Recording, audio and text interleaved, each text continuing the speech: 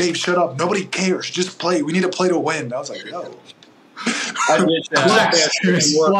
language, but I was like, yeah, Dave, no one cares about you right now. We're trying to win a natty. Dad used to tell me all the time. Son, don't worry about the mules, just load the wagon. What's up, guys? Welcome to another episode of Rock Chalk Unplugged. I'm Chris Tehan. I'm here with my co-host, Mitch Lightfoot, and we got another great guest today, maybe one of the biggest shots in Kansas history in the national championship to kind of close it out, Dave McCormack. Dave, how you doing? What's up? I'm great, man. I'm happy to be back. I'm stateside. Currently working out, but it feels good to be back. Dave, super excited to have you back. I wanted to give the fans kind of an insight what you've been doing since the national championship. I know you've been overseas. Give us a little bit about that and give us an update. Yeah, man. So went through the whole process. Kind of early August, I headed out to Europe. I was in Turkey, and man, it was honestly it was a hell of an experience. So with Turkey, I was in Istanbul. It's like 20 million people, super crowded, but the lifestyle is amazing. They have a lot of beautiful places, great. Indulging myself in the culture, the food, the atmosphere, all of that. And the team was really cool. So I played for one of the biggest clubs that's out there. They have a lot of support, a lot of fans. I had a lot of Big 12 players that ran through it as well. So it was me, Matt Coleman, who played at Texas. I played with Matt Mooney, who was at Texas Tech for a while. So it was really cool. I had a lot of familiar faces, and I felt really comfortable, honestly. And you and Matt Coleman played AAU ball together. And did he go to Oak Hill too, or did? He went to Oak Hill too. So it was honestly crazy how it all happened. So I finished summer league. Me and Matt were actually on the same flight back home to Virginia. And he told me, he's like, yeah, I think I'm gonna go overseas this year. And I was like, all right, bet, cool. Just we're always gonna stay in touch. And he came, and it kind of felt like a good for me. And as I'm talking to the GM and the faculty of the team, they were saying, oh, it's interesting. We actually have somebody from that area. And I was like, all right, cool. That's super cool. And they were like, oh, Matt Coleman, do you know him? And I was like, I've known him since I was 8. I was 15 minutes from him. We're super close. And I was like, oh, great. This is amazing. You'll feel comfortable. All of that good stuff. Then we started talking some more, just going over little logistics. And he was kind of giving me references to players to talk to from previous years. And I was like, okay, bet. And he was like, actually, we had a player that went to Kansas too. And I was like, who? And he was like, Diedrich Lawson. And I was like, word? He was like, yeah, so Diedrich played the year before. I was like, Diedrich was my roommate. I lived with him as well. And he was like, man, this is crazy. He was like, it sounds like fate because both of them could tell you couldn't feel any more comfortable. So it was definitely a great flow into the transition of moving over there. What's your next step? What are you looking to do next year? What about next year? So right now, I'm in Atlanta. I'm doing some training. Actually, just for a little bit towards the end of the week, I think I'm heading out to Milwaukee for a training camp to do out there. All goes well. We're still going to see how things go into summer league. And then I have options overseas as well. So it's depending whether I want to stay stateside or go overseas again. Y'all know I'm big on family. Is that options overseas? Is that in Turkey again, or is that all over Europe or over there? It's kind of all over, spots here and there. Germany, France, Israel is another place. Those are the ones that just kind of come to mind. So, it's all great locations. All I'm always big into traveling and seeing new things. So I think that lifestyle as well as playing basketball, which is my passion, is a great option as well. So when you were going through the draft process, you obviously played in summer league last year, went through the whole draft process. When did you kind of decide that overseas was the right call? I know you're a man of culture. You had a good time. I saw your Snapchat stories traveling around by yourself or whatever. Was that a key motivator, or was it just kind of you just, I don't know. What was that decision? What was the thought process through that? Honestly, it was kind of a super last minute decision. So I went through the whole summer league process, like you said, and everything. Then afterwards, I kind of reflected, and I was I was very, I was really just hell bent on I'm staying in the States. I know I'll do whatever to be over here and do what I want to do. whereas some advice came to me from a good friend. So my mother, and Emmanuel Quickly, his mom, they were very close, and they were saying, just always be open for anything. So, I just decided to open up my options and see what's overseas. And that was honestly like a really good club, a really good opportunity, good teammates, all of these things. So I was like, you know what, I'm going to be open to just doing this. And once I told the team, I was like, cool, I'm all in. They were like, all right, great. So like, say this happened on a Sunday, Monday type deal. I was like, all right, great. They were like, we need you here by Friday, Saturday. And I was like, oh, shit. All right, let me just throw my whole life in the bag and, just pack up. So it was a really last-minute split decision, but I think it was a really great decision as well. I think it definitely helped me grow not only as a player but as a person too. Did Matt Coleman, like Diedrich playing the year before and Matt Coleman being there when you got there, did that play a role in it? Like just kind of making you a little bit more comfortable? For sure. It definitely did. Because, everybody's about comfortable. I was like, I knew Matt. I hit Matt up. I was like, yo, what's good? Is this the team that you're playing for? And he's like, yeah. I was like, yo, bro, we finna be on the same team. He's like, we already got the chemistry. We was in high school. We already knew how I rocked.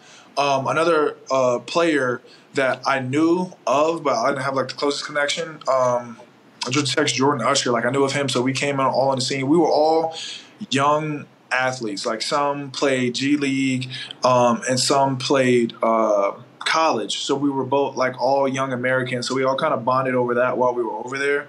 And I think it was just kind of a interesting kind of, aspect. Like, we all kind of had the same point of view. It was all of our first seasons overseas as well. So we're going to go through this, and we're going to go through it together.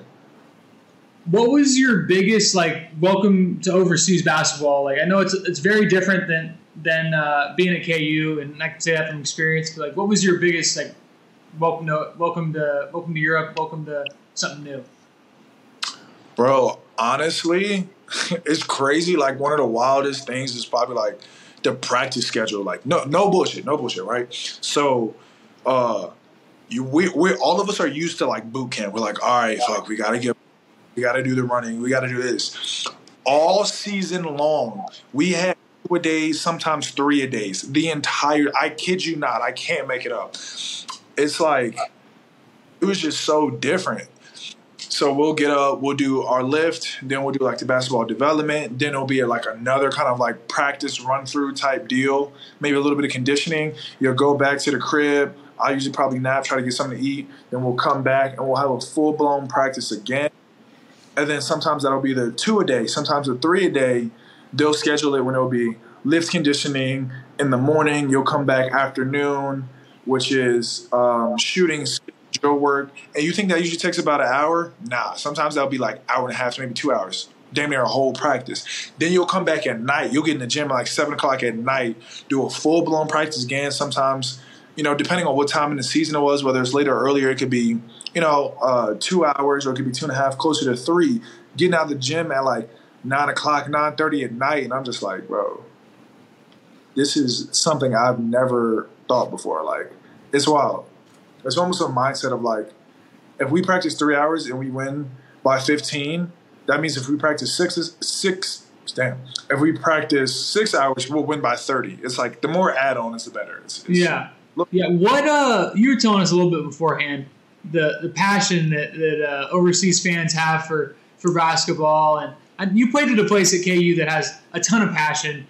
The fans are super into it, but like the story you told us was over the top. Like, tell the fans about that one.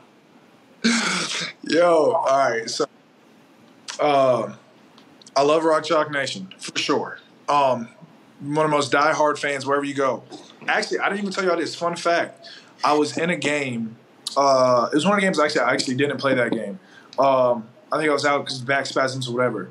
But as I'm walking through, I think it was during halftime or warm-up, all I hear is, Dave, what up? And I was like, all right, cool, like it's one of the fans. But the English sounded great. So then I turned and I looked. I kid you not. It might be the same shirt that you got on, Mitch. Full-blown Kansas fans all the way Turkey. And I was like, yo, we are really global, like worldwide fans everywhere. And I was like, yo, this is tough. Like, it really meant something special, to be honest with you. I don't remember who they are. I didn't get a chance to meet them. They dipped out before I got a chance to meet them, but shout out to them for sure.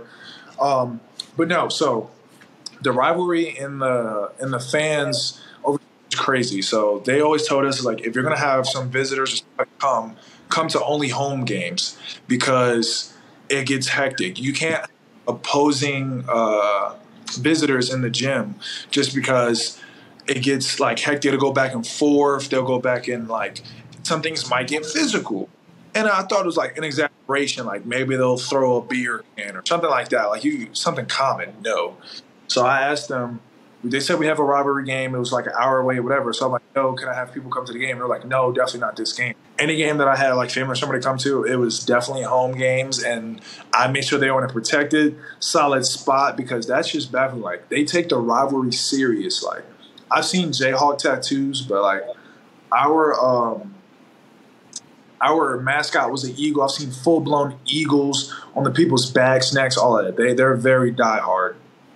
That's insane. That's insane. And I never thought about that until I saw a clip of Jokic maybe saying it early in the playoffs this year. They're like, "Is that the best environment you played in?" And he was like, "Brother, I played in Serbia," and they showed the picture of their arena, and he was standing at half court. And they're lighting off flares and doing these crazy chants. Oh. It looked like a riot more than it looked like a basketball game. So one of the things, all right, so our very first game, again, I swear Big 12, Kansas is everywhere. Our very first game, we traveled to France, and we played a team called Charlotte. Perry Ellis was on the team, actually. So shout out to Perry Ellis. He had a great game, but I don't team because we lost by like 30. I'm not gonna lie to you. I had my game, but like it was crazy. So you'll hear the music and stuff before tip off, and this is another like kind of wake up moment. I was like, I'm really in Europe, because when the ball is tipped up, everything goes silent. It's all about the game. No, as soon as the ball is up, the game is going. The band is still banging drums. They're still making loud whistles. They're still doing like everything, and I'm like, yo, this is not gonna stop. And like, if you taunt the crowd, they'll throw like pennies, quarters, whatever onto the court, and I'm just like, one time I picked it up and I like tried to hand it to the ref. And I was like, are you going to do anything about this? And he was like, yeah, nah, just go ahead and throw it off to the side. He's like, this is normal. And I was like, oh, all right, well, I'll just keep it pushing. But it was definitely a big introduction. But I do love the crowd and love the energy. The thing for me that I like being in Germany was there's kids, like little kids that come to the game. Like families bring their kids and their friends and stuff to games. And they're at the games and like, in the warm-ups, they're playing all American rap, and like these kids don't speak a word of English, but they're singing these rap songs, and they're singing, and they play the explicit versions. So like we're sitting there, and I'm like, this little kid is like rapping, like 8 years old on the sidelines, like singing every word to this like real rap, and I'm like, oh, you don't know what you're saying, like, and not the slightest clue. They're just gunning off. They're like, yeah, no, this is my favorite song. And I was like, if you realized the things that you were saying, you would have to stop. Like there's no way. But it's crazy. Easily. They're like, no. And I'm like, no. You guys were talking about you were talking about the practice schedule. I worked out with a bunch of like players that went overseas when I was in high school, and they were talking about the conditioning test you have to do right when you get there. Did you guys have to do that when you guys got overseas? For sure. I had to do like a full body strength and conditioning test. It was just kind of like all body weight stuff. It was like how many push-ups you can do and like however many times, pull up, kind of like wall sit, squat endurance, just to kind of see like any type of muscle endurance. And then afterwards you went straight in your conditioning test to see how fast and how you run while your muscles are fatigued. And then based off of that, they wrote a specific strength and conditioning program. Mine was a little different. I did as soon as I showed up, they took me. I'd flown the entire day, and I was like, it was like a 30-hour travel day. And so I land. They take me from. I fly to Paris, and then I go from Paris to Stuttgart, and Stuttgart to Kirchheim, and I get to Kirchheim. And they take me to this almost like a physical therapist type thing, and they made me like do all this like physical testing, like I had balance, like tactile flexibility, Like they would ask if you had any other prior injuries in the past and do all that stuff. But like, so I'm awake for like 32 hours, I think, and I go from the doctor's office. They're like, yeah, you have to practice now, and so it's I'm going on like 34 hours of being awake, and I went through a practice, and like by the time I got out of that practice, I'm like sitting there in the locker room, like not dying, but as close to being dead tired as I've ever been in my entire life. Well, you got the jet lag. There's such jet lag. But honestly, it did the best for me because I was able to like stay awake till that next night, and I could sleep my way through, and I could just wake up and be good. But like the jet lag going there wasn't as bad as the jet lag coming back. Like I was waking up when I got back to the States. I was waking up at like 3 a.m. I'm sure, Dave, you're still going through this. Like, bro, I was actually the opposite. Like going there, I didn't go to sleep. So I got there, and when I touched down, I'm like, all right, cool, we'll get you some food and get adjusted. I didn't go to sleep till like 6 a.m. that next morning. But then I guess since I came back, I came kind of already at night. So I got home at like 3 a.m, and I was already tired from the travel. So I got right into a normal sleep schedule. Yeah, it's wild, dude. It took me a little bit to be like not tilted that they made me practice on absolutely no sleep. But it was all good. I would have been kicked off the team first day if you kept me up for 32 hours straight and then said go practice. I would have lost my mind first time someone said anything to me. Yeah, no, it was definitely interesting. He was like, the coach is like, hey, he doesn't know everything yet. He's just his first practice here. So like at least he was like understanding because I was a ghost of what I usually am. But did your coach speak English? So I had a Serbian coach, Igor. I forget his last name is like Pekovic. But I was about to say Ilicic? Nah, he's a Serbian dude. Like, and generally like Serbian coaches are known to be like super hard ass and stuff. And my coach was, don't get me wrong, he had coached us hard, but it was very different than KU because I feel like when you get to the professional level of basketball, like it almost like swings and the player has more. For sure. More of the same. There's no rules over there either, like practice-wise, right?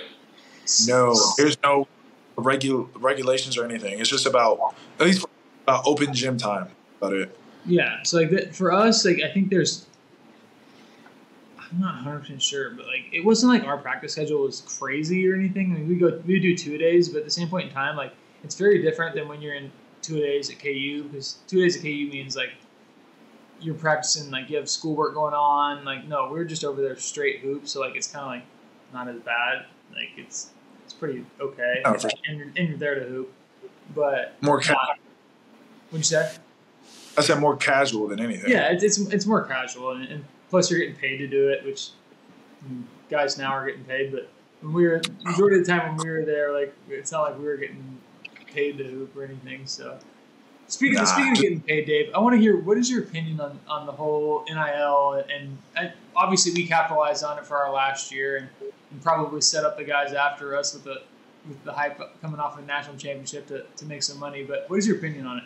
And do you know how much those people made? Do you know how much like Jay Will and Grady and them made? Have you talked to any of them? I haven't, but I know that bank. Yeah, you don't, I won't tell you. It'll ruin your day. But, yeah, continue on. You stick to your stuff. Cool. I went professional overseas, and they're just like, yeah, bro, I dropped the bag, too, and I'm still in Lawrence. I'm like, bro, it's cool. I'm already knowing. But no, I honestly have, like, a mixed opinion about it. So, like, I'm all for, like, go get the bag, bro. Like, you have definitely put your body and put so much labor, blood, sweat, and tears, all that into, like, what you deserve rightfully in doing so. You know what I'm saying? We've all been through at least 4 boot camps and the constant, coach might come in on an off day and he's like, well, I don't care. Just get on the line, run. We've done that. I don't even remember, was that charge drill circuit? Like, we've done all that. And you're like, yo, if I just had a little compensation for this, it won't be as bad. You know what I'm saying? So, but I'm all for that. But at the same time, I look at it and I just like, outside looking in, it's like players are no longer like going to universities to play for the like love of the game. Like they're gonna get a bag, or if you're staying there, or if you're trying to leave, it's not leaving for a better opportunity. It's just like I'm getting a bigger bag. So, like, if somebody leaves, they're like, oh, I'm not playing as much. And the schools can now promise you money without playing time. Like, yeah, you were playing more at Kansas and you might get less money, but we'll play you more with a little bit less, or we'll play you less and you'll just get more money. So you could just pocket money without less playing time. And at that point, it's not about basketball. That's just you just trying to make a business proposal, which I can't knock you for, but, like, I think it definitely depreciates the value of, like, what's going on. And I think that'll change with, like, talent. Like, everyone looks at talent on a team will be, like, ranked number one just because of who they have on the roster. I just think that schools who can sit there and not discipline their players, but get their players to buy into the actual program and not worry about the money. Like, I mean, I would love to say Kansas and, like, Michigan State. Like, Tom Izzo's not going to let that kind of stuff happen. I think that those schools will kind of pull away, and then we'll see the settle back where it's not like, okay, I only played 20 minutes a game and got $100K. I want to play 25 and get $1 million. For sure, yeah. I think that's a discipline in how, ours separate themselves from, the common or maybe the ordinary of what else is going on. I think the fact that there's, like, the one-time transfer policy and NIL is a thing. I think that's going to make all of college basketball like a free agency, and you're starting to see that this year with the transfer portal. I mean, KU loses. We end up losing like 9 dudes. I think it almost. It may have been 9 or 10. I feel like it was like 9 or 10. It was so heartbreaking for me because I was like, of course I was over there, and I'm just looking, and I'm like, yo, that's Lil Bro, he's gone, and I'm like, oh, it's Lil Bro on too, and I'm like, yo, just you know what I'm saying? We were all close in our brotherhood, and just being like in McCarthy, being around like everything is a familiar face, and we'll always share the bond, of course. But it's just like you would love to see them just continue there the same way that you did, Yeah. And I think part of the stuff that has to do with that is like Coach Self is bringing in some real dogs now, and like he's like, it's not recruiting. It's a business. At the end of the day, we all know it's a business. Like, it's not recruiting over you. Like, it's Coach Self is doing what he has to do. You know what I'm saying? For the following. Yeah. It's not personal. So I think those guys that were there are starting to see these new guys coming in that, even if you think about, like, the Ernest situation with Hunter coming in, like, you've got to. It's going to be hard to see what's going on. And that's why you can respect it. You obviously Hunter's a great player. Then we have great young talent coming in, like athletic wings. Then we have great transfers coming in. I really don't know everybody's name, but I know we had the young guy McDonald's All-American. We had the Texas transfer from Texas, who was a great wing. We got the transfer from Townsend that was coming in. Then we already got the people that we've had before. We got KJ, who was strong, athletic, and doing what he was doing. I think he had most improved player of the year, did he not? Oh, yeah. He was by far. I mean, you were there last year. You were there with us your senior year, and then watching him last year. I don't know how many games you watched. Dude, he 1,000 times better. Major. That's the thing with being overseas. Go ahead. I was just a defensive player of the year, right? Juan did, yeah. I was supposed to have bro, it's just like we've already got great, like, solidified pillars. We got great pillars on the team now, and now we're just continuously, like, adding to it. And all it is now is just finding the chemistry in this, this grace period of summer. And if you find that chemistry early on, everything else is smooth sailing. Like, we all know that. And I think you can compare, like, last year to your sophomore year, Dave, and our junior year. Like, obviously the COVID year, and we had a bunch of guys leave. It was sad to see them leave, but in reality, it was kind of like, okay, good. Like, we weren't going to win with those guys. We had our chance to do it. We didn't do it. And that was the same thing last year. Like, we won the national championship. We're not going to tell people to leave. We're going to try to play that way. And it just didn't work out. And I think everyone was realizing that. And, yeah, just kind of turned over. But, yeah, we got 5 dudes. If they could play 40 minutes, I would choose them to win the Natty for sure. And then we have a bunch of talent coming off the bench. And there's just not a coach in the nation that I trust more than Coach Self to get those dudes to buy in. And I think that those guys came here for that reason. So, yeah, I think that we did a good job in it, and we will continue to do a good job in it. But there will be a bunch of different reasons that NIL, like, kind of struggles, and we'll see more FAUs and stuff get into the Final Four because they'll have some dudes transfer, pay them $200K, and they'll buy in and want to win. That's crazy to think.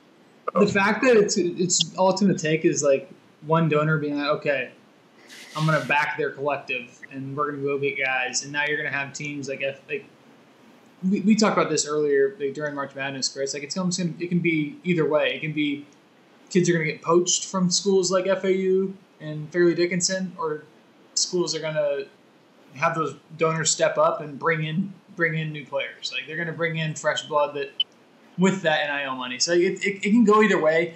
I would probably venture to say it's going to go more the way of bigger schools poaching from mid majors and taking and coaches, definitely. Not coaches, but like collectives going and looking at what's the all freshman team in the Western Athletic Conference? What's the all freshman team in Mountain West? Players, like, you know what I'm saying? Just taking the big fish in a small pond and just adding that big fish to a bigger pond. Yeah. I mean, and you can do that with bigger dollars, and I think I was looking at stuff online about this, and they had talked about how like NIL is just completely like throwing a wrench in everything when it comes to like. I told everybody that was happening as soon as we started doing NIL, and they were like, "We're getting taxed as private contractors 30% clip," and I was like, "Everybody's going to start going to jail in 15 years." Yeah, we get taxed 30% on every dollar we make for NIL because we're private contractors. They don't pay our taxes when they give us the checks. We have to pay our own, and so it's 30%. Whoa, bro! So have they gotten to anybody yet, or you know what I'm saying? Have they even started that type of filing yet? NIL hasn't been around. It hasn't been around long enough for the IRS to really like catch on and stuff. But the thing that I see is like you're gonna have like the NIL collectives, and unless they're doing it correctly, and you have like not I'm not saying a tax person on staff, but you're getting good tax advice from a good professional, and you're having lawyers with you that can legitimize what you're doing from a tax standpoint, then you're gonna be in a world of hurt because like you're doing this, and then you also got like kids literally just fresh out of high school, bro. Like they're we're gonna be like mid 30s, 40s, and you're like, yep, so and so got locked up just because a little bit of tax. He didn't pay his taxes on his NIL money. He thought it was all good.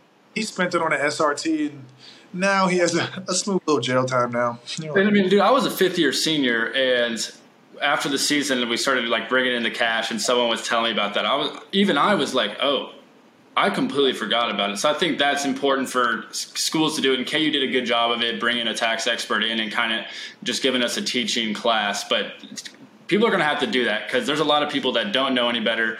And I think it's probably like 95% of college athletes. Like I didn't really know. I never thought about it. You just get a check or whatever. And you're like, all right, yeah, put that in my bank account. I can go get food this month.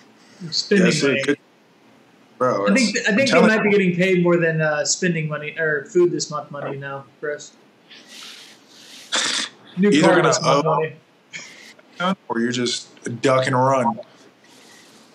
Anyway, Dave, I wanted to circle back to talking about you getting recruited by KU. We talked about this with Kevin McCullough, obviously Och, CB. They all had great stories about their first interactions with Coach Self, and it's yourself being a McDonald's All-American. Talk about your high school recruitment and how that was. So it was really amazing. So one of the things I always remember, just to start off my college recruitment, is I remember my very first offer, right? So my very first offer came from ODU, and I remember telling my mom about that, and she was just like, she didn't understand what an offer was, just because like I'm probably the biggest athlete in my family and probably taking it the furthest. And I told her, I was like, yeah, no, it's offering. Oh, so what does that mean? I was like, I get to go to college and keep playing sports, and they're covering it. And she's just like, what? So she immediately like starts bawling, like can't believe it, and she's just hysterical. She's super happy. And then it keeps going and rolling in, and it was just a wild experience throughout the whole journey, right? And then Kansas is probably the funniest thing that's ever happened, right? So, of course, it was easiest to do unofficial visits driving up and down the East Coast, but I'm getting letters in the mail, and unbeknownst to my knowledge, I'm getting letters from Kansas. And then in my recruitment process, mom and my aunt both helped me through the process. During this time, they're taking the Kansas letters and like hiding them. They're like either putting them in the closet, putting them in the filing drawer, might put some in the trash. Like I had no clue that I had any type of interest from Kansas whatsoever. So it's never been a thing to me. I'm like, all right, cool.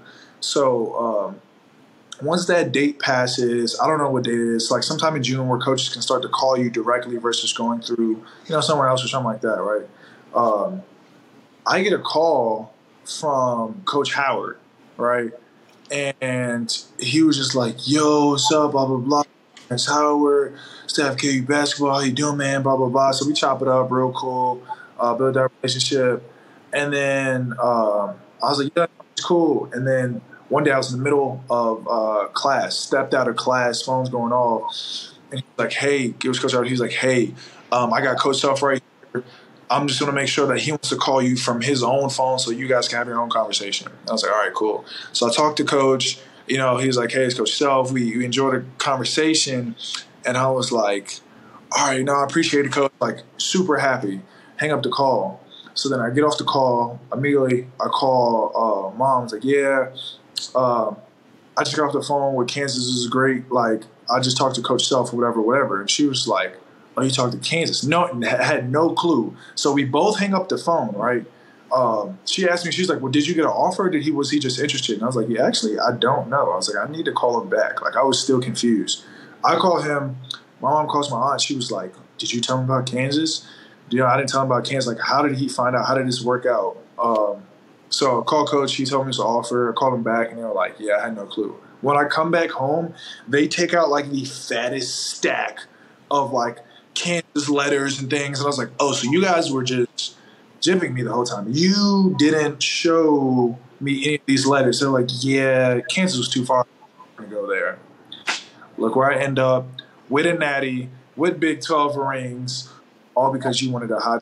So I think it was one of the wildest stories for sure. Your mom played a huge role in your life. I mean, obviously, but you guys have a special connection. What did the coaches and staff have to do to convince her to pretty much allow you to come down here? It was a lot of convincing. Like you said, me and my mom are real close. I'm the baby child, and for some reason, a lot of people thought I wasn't going to go far from home. So, they took a visit. They came and visited me at my house, met the family, grandmother, all of that. So they were very wholesome and they were very, appreciative of the family ties that we had. And they reassured her that, your son, your baby boy is going to be in great hands. We'll treat him just like family as well. We'll make sure we're going to develop him into a great player and into a great man as well. And she just I feel very comfortable with this. She let him, of course it was my decision ultimately, but I felt comfortable with Coach as well. And we felt that, this is the best place for me. And, the rest is history, honestly. But so did your mom say anything out of pocket to them? Because I know my mom, when KU was recruiting Connor, and Connor was like, "Hey, I'll come to Kansas." My mom looked Coach Self right in the eyes and said, "If anything happens to my son, I will come here and kill you." Swear to God, said it right to him in the meeting, and then said it as a joke in my meeting. I didn't know about it at the time, and I looked at her like, "What are you saying? You're about to get this taken away from me." Wow, Mom, you're gonna lose my opportunity. Sure. No, I can believe it. My mama had during my AAU times, my mom had the story arc of being the mama bear. She was like, nobody's going to mess with my child or whatever. Nobody's going to take advantage of him type deal. And she's not big into sports at all. She's only into basketball and everything because I was into it. So I think initially meeting Coach Self and stuff, she was just I think they were talking or something like that. She talked to Coach Howard. She knew him. And then she talked to herself. He's like, hey, it's Coach Self or something. And I think, I can't quote me on it, I think she picked up the phone. She was like, all right, cool. Who are you? She just unfazed, all right. Yeah. That's nothing. I'm like, you realize this is a Hall of Fame coach and coach of a place where essentially basketball kind of started. And what is he going to do for you? And I'm like, a lot. he can help me out a lot. But I'm just like, all right, fine. Like, I'm like, wow, you are really unfazed. But yeah, she didn't say anything out of pocket. She was just really unfazed by, honestly, like anything. She was like, okay, cool, national title. Like, what does that mean? I'm like, it's one of the hardest things to get in college basketball. It's the pinnacle of college basketball. And she was like, okay. I'm like, all right. Well, Whatever. My mother says hi, by the way, Dave. She made me say that in here, slip it in here. I forgot to do it before. Perfect. Hey. Dave, I want to talk a little bit about your past. Maybe you don't know this, but you were big on football. Like you had big college football offers. Tell us about that. Tell us about your experience choosing between basketball and football. I was big on football, and I was just big in general. I think that's why I was. You're a big boy. That was definitely it. So in my football career, right, I played predominantly I played offensive tackle and defensive tackle. Sometimes defensive end, but mostly defensive tackle, right? Left or right tackle for offense? I was left tackle. Blind side, yeah. That's a big money position. That's a big money position right there, Dave. Hey, it was right there. Quick punch, little shuffle. I was right there. At that time, I was like 6'5", 320, maybe 330 at that time. So yeah, it was prime football build, bro. And I enjoyed it too. Like I remember having, and I was still playing basketball time. I wasn't only football, so I really liked it. I enjoyed it. I had a basketball tournament in I want to say it was either South Carolina or Florida, and out there, and it was super cool. You can even ask like the OKO people and stuff like that. Coach B-Rock, Coach Smith from OKO, they know. We just finished our practice, and Dabo was walking out of the gym, and Dabo saw me, and he was just like, "Yo, you're a big guy, solid, strong legs or whatever." And I was like, "Yeah." I was like, "You know what I'm saying? I play football a little bit. I used to play sometime." He was like, "No, you're joking." I was like, I'm so serious, coach." And he was like, "Let me see your shuffle one time." And I literally just like did a quick shuffle, and he was like, "If you're ever serious about football, like you gotta get into it." And I was like, "Are you serious, coach?" And he was just like, "Yeah." And I was like, and I like for a second I did think about it. I was like, I could really run up in football, but then I was like, yo, I like my knees too much. The chop blocking on defense is crazy. So I was like, I'm gonna stick to basketball. I'm gonna enjoy it, and I'm gonna live with that because that football career and that collision, that lower center of gravity, that wasn't me. I think I grew out of it too. Like you don't see any 6'10" football players walking around. You do see a couple of them, and that one defensive tackle for the Ravens or whatever. It's like Is that the same dude that was at Georgia? No. So this guy's older, and he's 6'9", and when you see him on the field, he looks like a Hulk. He looks like he's 8 feet tall. Dave, how did you transition from being 6'5", 320 to being 6'10"? Like what did you end up being? Like 240, 250? Well, yeah, 245, 250. That's so that's 70, 75 pounds. Like how do you lose 70, 75 pounds? Like that's impressive. It was like super dedication and everything. So like I started off with like small things. Like to this day I still got a crazy sweet tooth. Like, you know what I'm saying? I love sweets. But like I integrated the system to anything that I did. I call it the punishment system. It's what I did when I was younger. And it was just like it was like, bro, I would love like, I don't know, like cheesecake or something like that. And I was like, all right, cool. If I decide to have like this slice of cheesecake now or cake or ice cream or whatever, I would add type of physical exercise to it. So I'm like, all right, cool. For cheesecake would be 15, 20 burpees.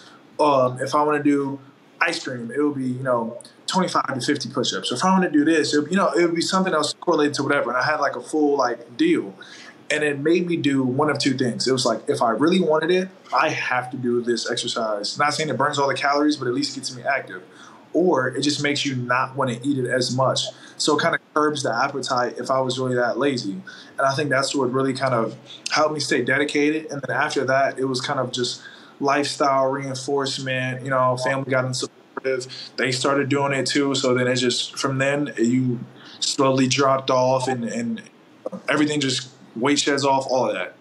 Now that's incredibly disciplined for like how young you were in high school. I mean, I'm just now starting to be able to be like, okay, yeah, hey, I probably shouldn't have 5 pieces of cheesecake tonight. That's because I just sit in office all day. But for you to be active and have the discipline to do that, what was the switch in your head where you were like, okay, something's got to change? Was it a moment, or was it just kind of you were just tired and knew that you weren't playing football, so you needed to probably get down a little bit? It was a little bit of both. It was like definitely the football portion. I was like, of course in football they want you to be bigger, like bigger is better, whether it's, lean mass or if it was like, being really, Aki type deal. But it was also in basketball too, because I was like, yeah, it's cool. It's great for the post and stuff like that. But then I wanted to be explosive. I wanted to be, quick down the floor, rim running, whatever it is. And then, somebody told me, it was like, look, in order for you to be, at your peak and stuff like that, you also need to fall in love with running. And running's not easy when you're big. So I was like, so I definitely gotta find a way to do what I want and excel. So it was a little bit of a motivation and also like kind of falling out of football as well. And you did it again in college. I mean, we've talked about it on the pod before, like Ochai did when he came back for his senior year.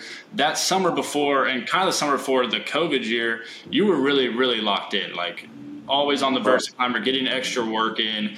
And that's something that, honestly, I don't think I really have seen anybody talk about, but you were dedicated. I went up there a couple times in the summer, and I'm 6'5", 200 pounds, pretty skinny guy. And I was having a hard time carrying my weight around. Was there like a motivation, like, hey, I want to win a natty, or disappointed from last year? Or was it just like, hey, I want to get out of here and need to play better? No, for sure. It was definitely both of them. During that COVID year, I had an opportunity I went to St. Louis, and I was doing training out there actually. And during that time, I was just trying to get better as best as possible, and I wanted to be the best player, best me as well. So then as soon as we had the opportunity to go, I hit Rams. I'm like, yo, Rams, I'm full send, all in, like what needs to be done. So I'm waking up. You can ask Jaden. I'm like, yo, I'm texting him every morning like, yo, we're up 7:30, 7:45 a.m. We're getting up. We're doing shooting, all types of skill and drill, ended with conditioning, come back. Then Rams, I'm like, yo, Ram, we need to do some extra verticlimber lifting with you guys. Then we're back on the court. Then back that night if I want to do something else. But I was like super dedicated, and it really helped. Honestly, beginning of my junior season was a little rough. Prevailed towards the end, and I was feeling really great. But then, of course, it's all about sustaining the body, and I had the whole ordeal with my foot. But then came back senior year, even better. Got a ring out of it, so I'm not mad about it. You're talking about you're obviously keeping your body right, and you went through a lot of stuff in terms of your health during your time at KU. When you get hurt, I don't think people truly understand like not how serious we take it. I think that's a wrong way to say it, but like we're in the training room like 3 to 4 times a day, waking up at 6 a.m. Like tell us about that. Tell us about the dedication that comes in when you're hurt. Like it's not just like, hey, we're just gonna rest and get better. Like talk a little bit about that. And your stuff was lingering too. Like it wasn't stuff that was like, hey, just 2 months until it heals. I mean, your sophomore year, the COVID year, that was from before Big 12 play through the rest of the year, and just constantly fighting through it, knowing you were in pain and like not even being 100% mentally and physically. Yeah, just wanted to let that one out there. Definitely the entire time, bro. It was just like Mitch, people don't know entirely. Like they think, okay, well, you got to show up for practice. You'll be in and out 2 hours, whatever, and there's the rest of your day. And it's just like, no.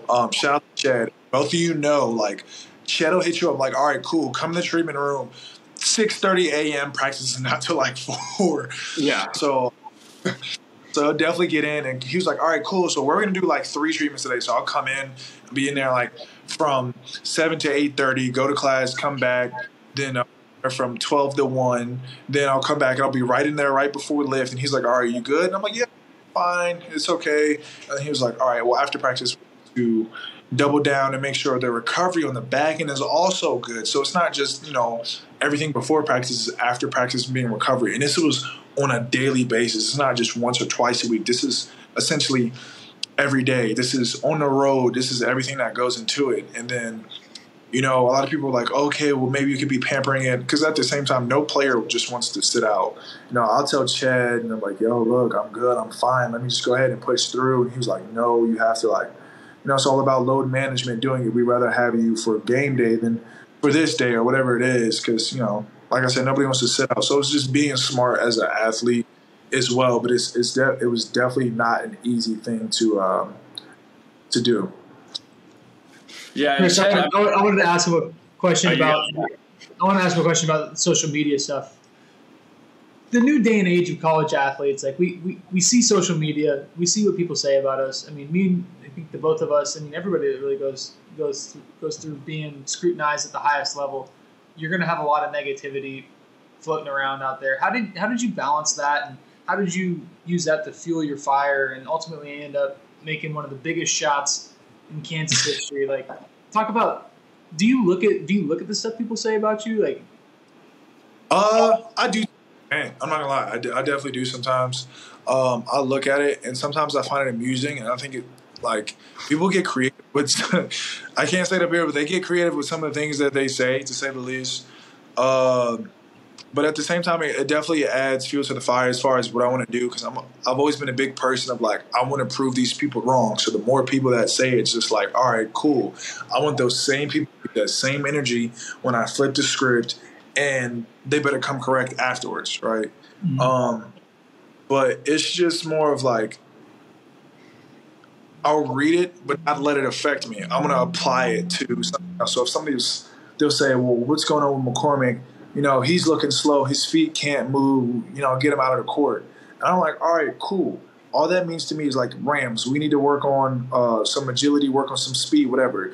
Honestly, in that time, you're helping me out become a better player, if that's what you're saying. Whatever criticism you're taking is, who knows, a scout may say the same thing. But my end philosophy is, if you don't affect my career, you don't make decisions of whether I play or not, what team I'm going to or not, or if I can touch, how many touches I get. So unless you're a teammate, a coach, scout / GM, whatever, one of those, you don't really affect me because you don't really got an input in my life. I might find it amusing, but at the end of the day, your opinion is your opinion. Everybody has they're like armpits. Everybody has them. Some of them stink, is what I've always told. So, I just live by that.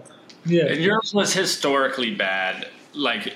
You got the brunt of it, and did the injury the year before? Because hey, you were literally probably at 75% the whole year before, and that has to be incredibly frustrating. And then it gets into your mental when you start a game off slow or anything like that. Did you building up your mental strength, capacity, and just kind of trying to stay consistent, did that help you the next year when people were just, you got it pretty bad, where I would look through Twitter and be pissed off, wanting to get a burner, tweeting back, be like, bro, you guys need to chill out.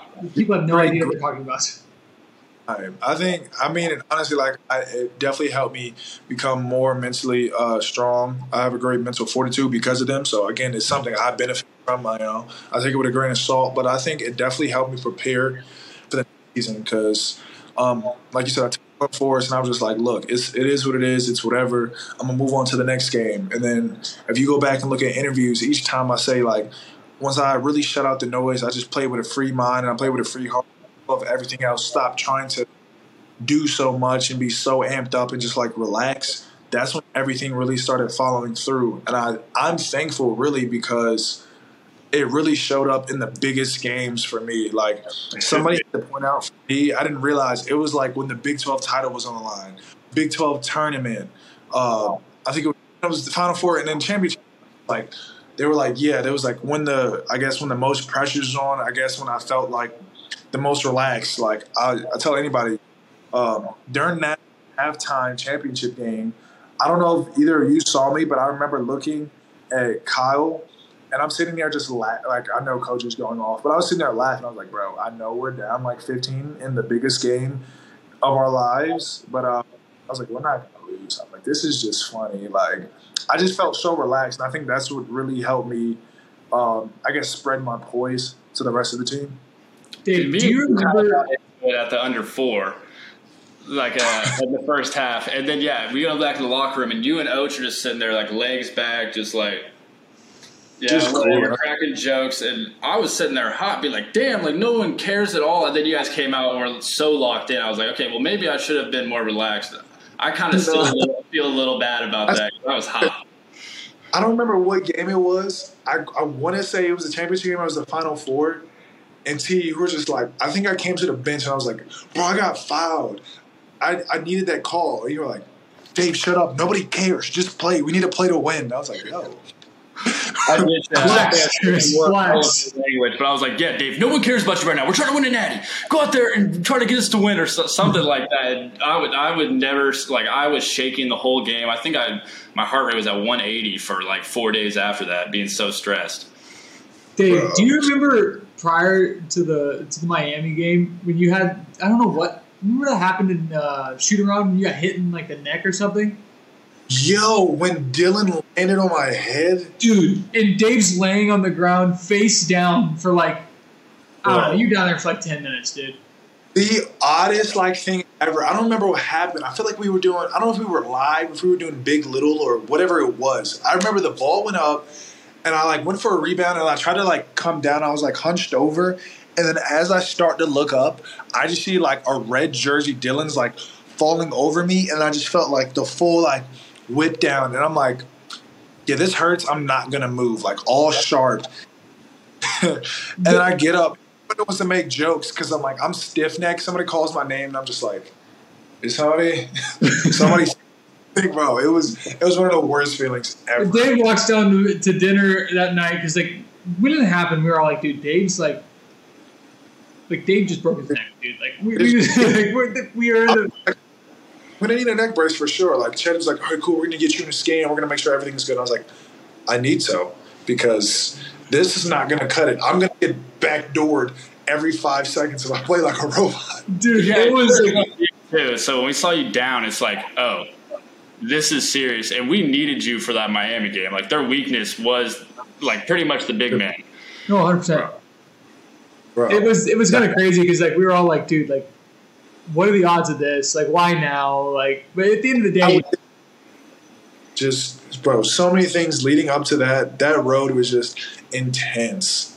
At the end of the day, shout out to Ched. He kept us all out there, man.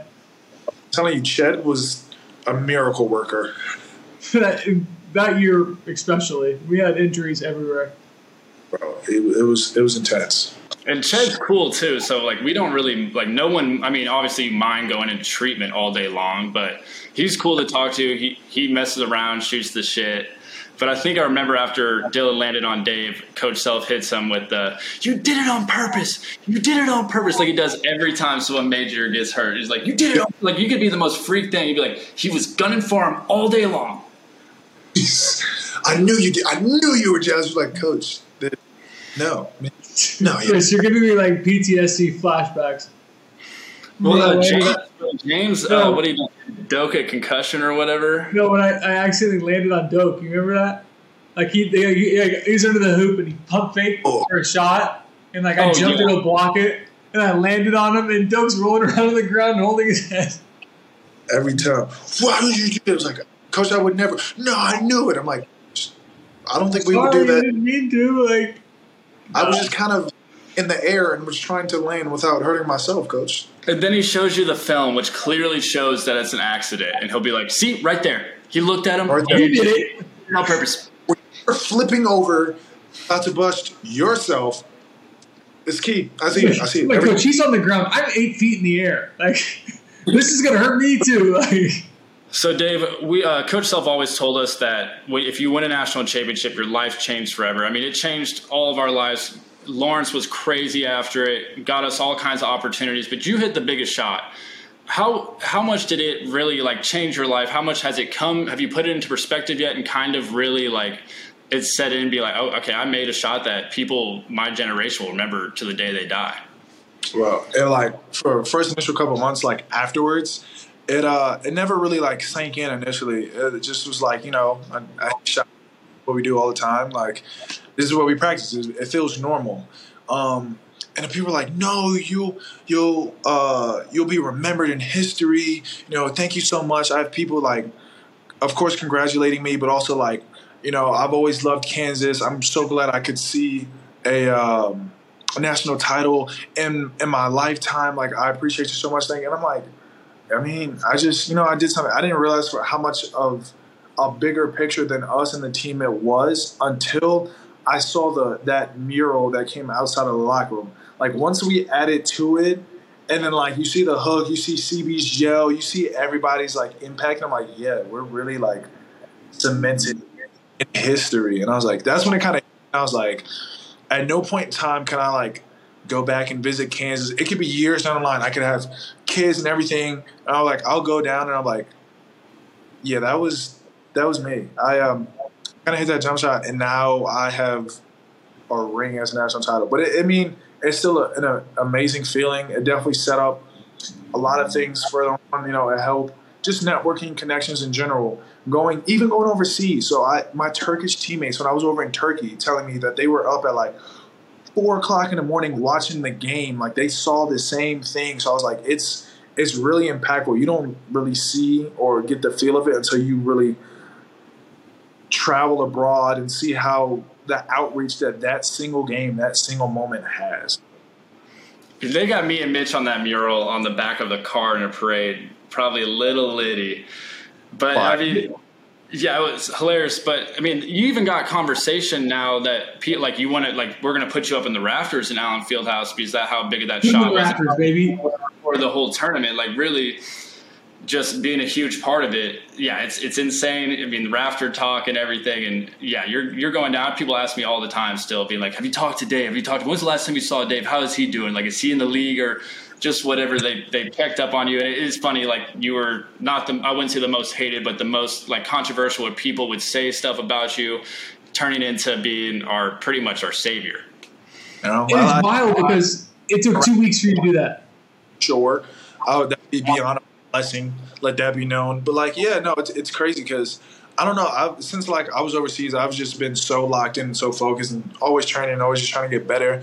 That like people have tried to check in, like, yo, what's going on? What's going on with this? And I'm just like, honestly, like I'm just kind of going with the flow and keep moving. I was like, yo, we miss you so much, bro. Kansas, you need to come back. You need to stop back. And I'm like, yeah, bro. I when I get a chance, I'm definitely gonna come around. I definitely want to pop back in, to say the least. Like.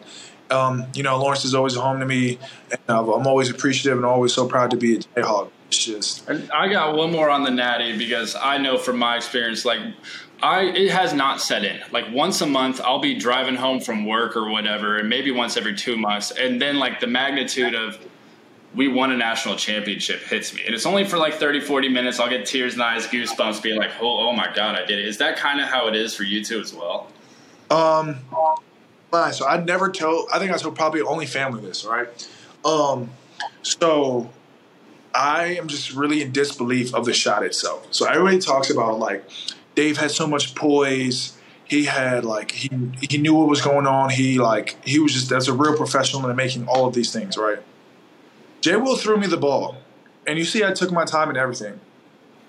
All jokes aside, I had no clue of the clock, bro. I just went straight to I kid you not. Like, I could have easily, like, did a pump fake up and under and got a shot clock violation with no clue. I was just kind of going into my move, and I did it, and everybody was like, yo, that's right on time. He knew what he was doing. No, I was just, like, completely oblivious. And then I look back, and I'm like, I'm so happy I didn't try to do anything extra because that might have been the worst move, worst play had I tried to spin back up and under or any extra pivot. And I probably would have been the most hated player against basketball. Yeah, no, that was it's so wild, like how 5 seconds in one made shot can change the entire course of the narrative. Everything, and I'm just like, yeah, it changes so much. Now you're just known as that team, and it's just like, bro, it's really, like you said, life changing, generational changing. Like I think, I have a child, I decided to go to KU. From then on out, they're gonna have that McCormack game. They're gonna be like, "Are you?" And I'm like, well, yeah. It is crazy. That hasn't set in, but it definitely will, of course. Dave, I wanted to ask you one final question before we get out of here. From the last, truly dominant KU big man to the next dominant KU big man, what is your advice to Hunter and as he goes into this next year, and what words of wisdom can you give him? First off, Hunter's already an elite player. He's a great big. He has the notoriety. He has that skill. I just say, just be a dog, bro. Just work, and listen. Don't take anything personal. Just listen, because Coach is gonna say so many things, and he's gonna throw it. You guys know it's rapid fire. He'll say everything to you, and you're like, but I know this, I know that, I know whatever. And, he's already been in one collegiate system. He's going to another. Everything that Coach says to you has a purpose so far down the line, like his, not hindsight, but, looking so far into the future that, it's only going to make sense games down the line. Coach is like, look, I'm telling you that, if you seal under your man and you seal up the lane, you're like, no, I just want to post up. I want to back him down. It's not until you're like, oh, okay, well, he's been playing me this way the entire time, bro. Just listen to Coach. I promise you, he knows the best for you. It's a give and take. And fully committed, fully invested. I promise you it'll pay off. Doing the little things day in and day out. And you did bring up an interesting point where it's like Coach Self will tell you something in August that he'll come back to in March. He'll be like, hey, yeah, we're not doing back to the basket. When somebody does this, you come around and do this, and call you. You wouldn't be able to play on a D3 team, get really in your stuff. And then, yeah, we're playing in the Sweet 16. You make a move, make a big shot. He'll come up to you remember in August when I told you to do this or that? It's he thinks of everything. It's not that day. He thinks of it for the natty or for these big ass.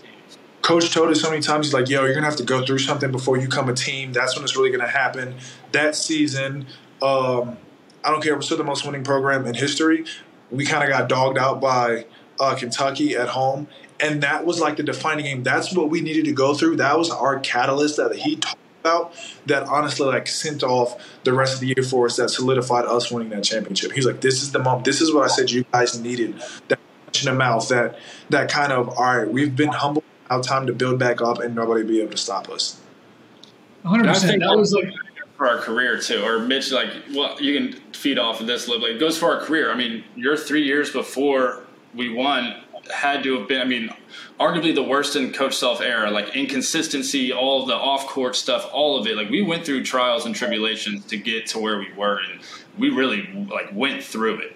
We certainly paid for it, and I think the fact that our perseverance and that core group of guys, we've been together for such a long time that we built up. Really the new guys that we added, you think about J. Cole and Remy, those are the only two new guys that we had added to that group.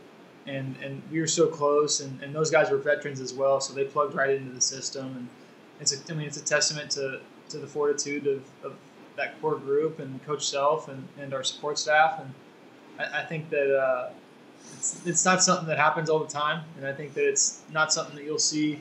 It'll be even less common now that the transfer portal and name, image, and likeness is around. But I think we should remember it and be thankful that it happened. And I know I certainly am. But being able to play with guys like you guys, it was the greatest honor I've ever had, and I'm super stoked. I always look back on it, and it makes me it gives me a sense of pride, and I just want to say I appreciate it all. For sure, bro. It's definitely been with you guys. Yeah, and we could all three go all day long. We haven't even stopped, and we're an hour and 15 minutes in, so we're kind of hitting our limit. We have a million more stories and have gone through just about every up and down, and probably the lowest points of our life. We were all together for it. Sadly, but obviously paid off in the end. But, hey, Dave, appreciate you coming on. This was great to catch up and just have a conversation and kind of talk about what's going on right now. Appreciate you coming on. No doubt, man. I appreciate you having me. Definitely be back in at some point in time, but we're going to make it happen. 100%. All right, Rock Chalk, guys. Thank you for tuning in.